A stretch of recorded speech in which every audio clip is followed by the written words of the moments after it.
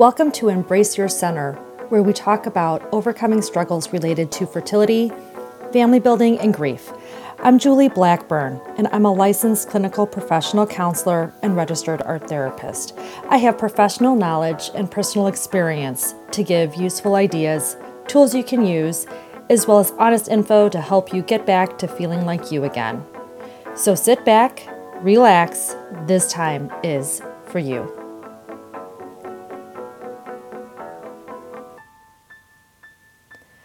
Hi there! Today we are going to be talking about positivity through your struggle on Embrace Your Center.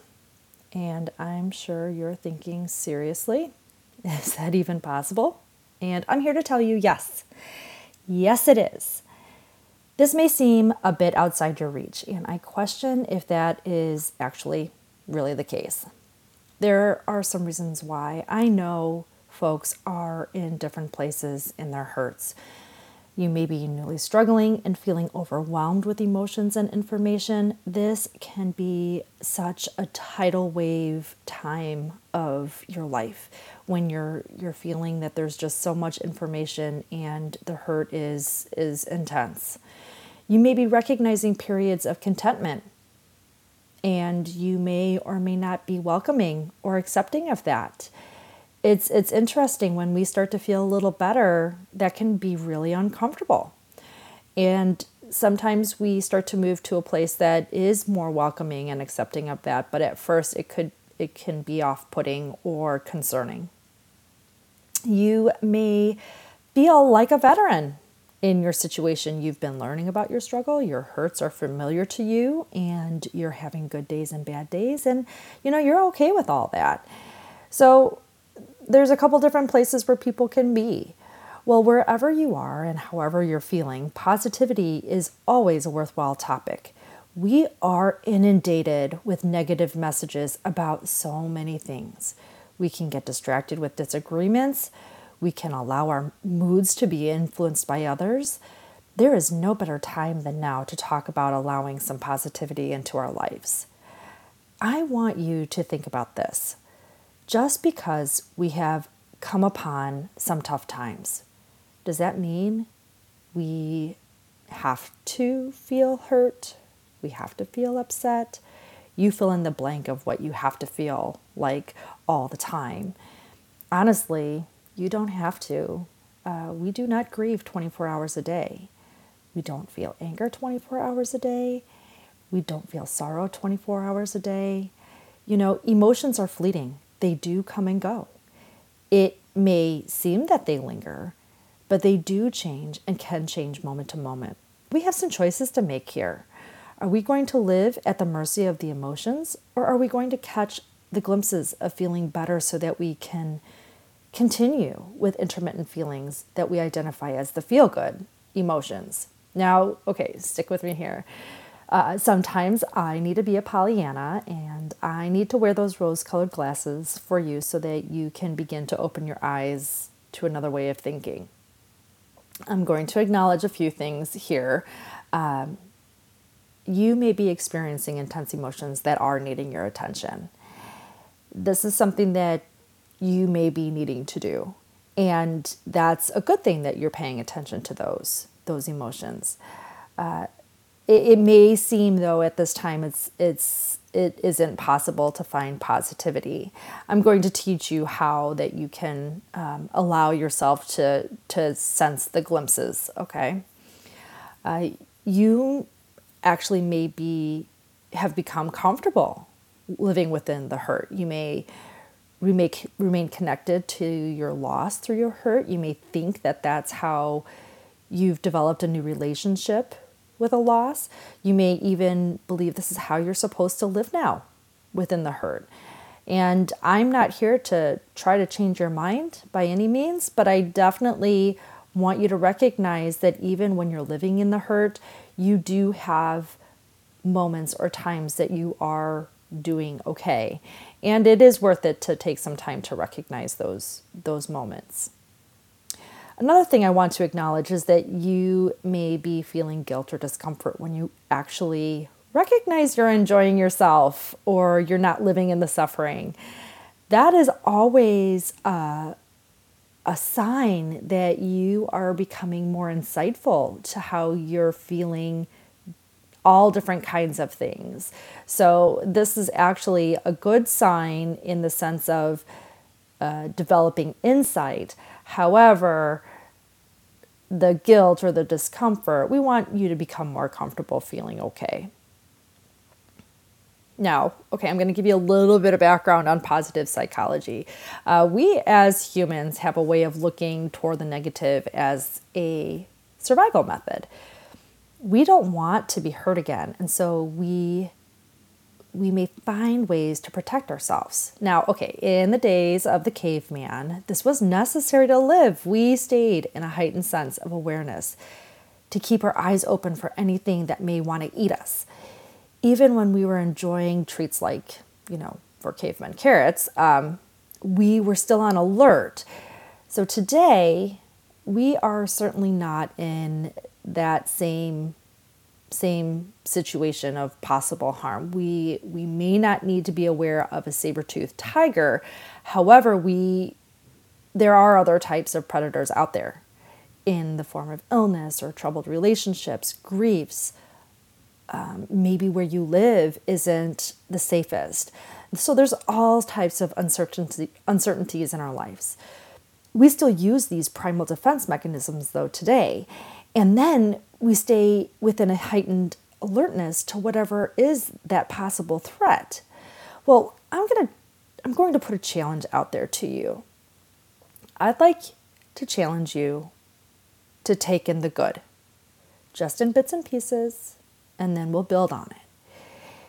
It's such an amazing process to go through. When I learned about this, I didn't realize just how much I was in my own head, in my own thoughts. I really was not exploring my world. I've been practicing this for many years now. I would say probably a good 8 years now. And I'll be honest, I fall off the positivity track now and again. Though, because I've been very committed to living within the positivity and living in the present, it's just like any other skill. It just takes practice. And once the body starts to remember it's easy to get back on track. At least it is for me. I'm going to own my own there. So what does it mean to take in the good? This is really a simple process. It's a simple theory. Okay, so step 1, you need to get out of your head. Step 2, I want you to just look around you and take note of what's around you. What are you noticing? So we're kind of just opening our eyes and taking off the blinders in step 2. Okay, step 3, do you see anything of interest? Is there anything that you think is beautiful, that your eyes are just drawn to for whatever reason? Or is there anything that just is kind of actually making you laugh or tickling your funny bone, right? So you want to, that's next step, is to stay within that, whatever you notice, for 5 seconds. And so you want to explore it a little bit. Is it that you want to look at a color, for example, or a scenery, or something that is funny to you?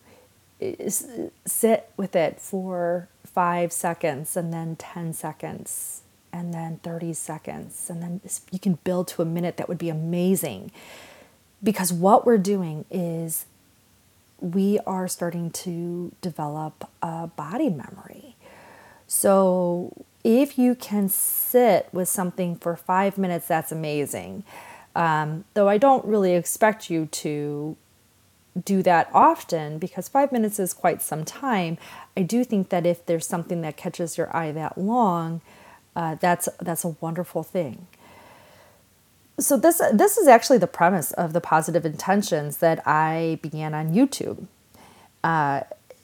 These are like short and quick intentional thoughts or positivity. It doesn't have to be a profound 30 minutes of anything. It is simply learning to live in the moment. And so the step 5 is just noticing how you experience those 5 seconds, that 1 minute in your mind and your body. Did your mind go to other pleasant thoughts that you have in your life? Did your mind just want more information, or did you find your eyes gazing across and taking in little details of what it was that you found to be interesting or beautiful? Like, was your curiosity piqued that you wanted to go learn more? How did your body feel? Were you connected in your body to what was going on? Did you feel, if you were outdoors, the sun on your face? Did you feel a calmness in your core? And that's really it. The goal is, like I said, to create a body memory for the good, not just the hurts. I want you to recognize when you feel good and know it's okay to feel that way. Some tips to kind of help you would be share the experience with another person. I do this often. I do share experiences with other people. Usually it's when I see something really beautiful in nature, and it could be like a sunset, for example, and the beautiful colors that you can kind of see in the progression of the sun setting. It could be one of my favorite things is that steel blue color in the sky, and then the brightness of greenery that occurs right before a storm. So that sun that's right in front of like a storm cloud, right? Oh, so beautiful. And I love sharing that or pointing it out to other people. Now, for me, it feels really great inside. What is that connection to you? You may not like that at all. That might not be a good feeling for you, but for me, it is just lovely. And I also like to take pictures. So I'm a shutterbug, right? So I take pictures of these moments, and I've created an album in my smartphone so that I can reference it whenever I need it. And I encourage you to do the same, because it's a wonderful tip to continue to take in the good. When the experience is shared and we hold on to it, we tend to sit in it a little bit longer. It becomes more memorable. And then when we go back and reference it again, our body just remembers it, just kind of like the hurts, but we're training our body to remember the positives and the feel goods rather than just the pains. So are you up for this challenge? I'd love to hear from you about your experience with taking in the good. Remember, it starts with just a moment. That's all it takes, and it builds. This is how we begin to acclimate to the positivity after a life-altering hurt. It's a gradual progression. You had this in you before. You can find it in you again. Remember, I told you it's a skill. So you start working on it, and it starts to build again. Please leave your comments at julieblackburnlcpc.com under the show notes for this episode. And, I can tell you definitely this was a different kind of episode, but I'm really glad I shared it with you. And I'll see you in the next episode. You take care now. Bye-bye. Until then.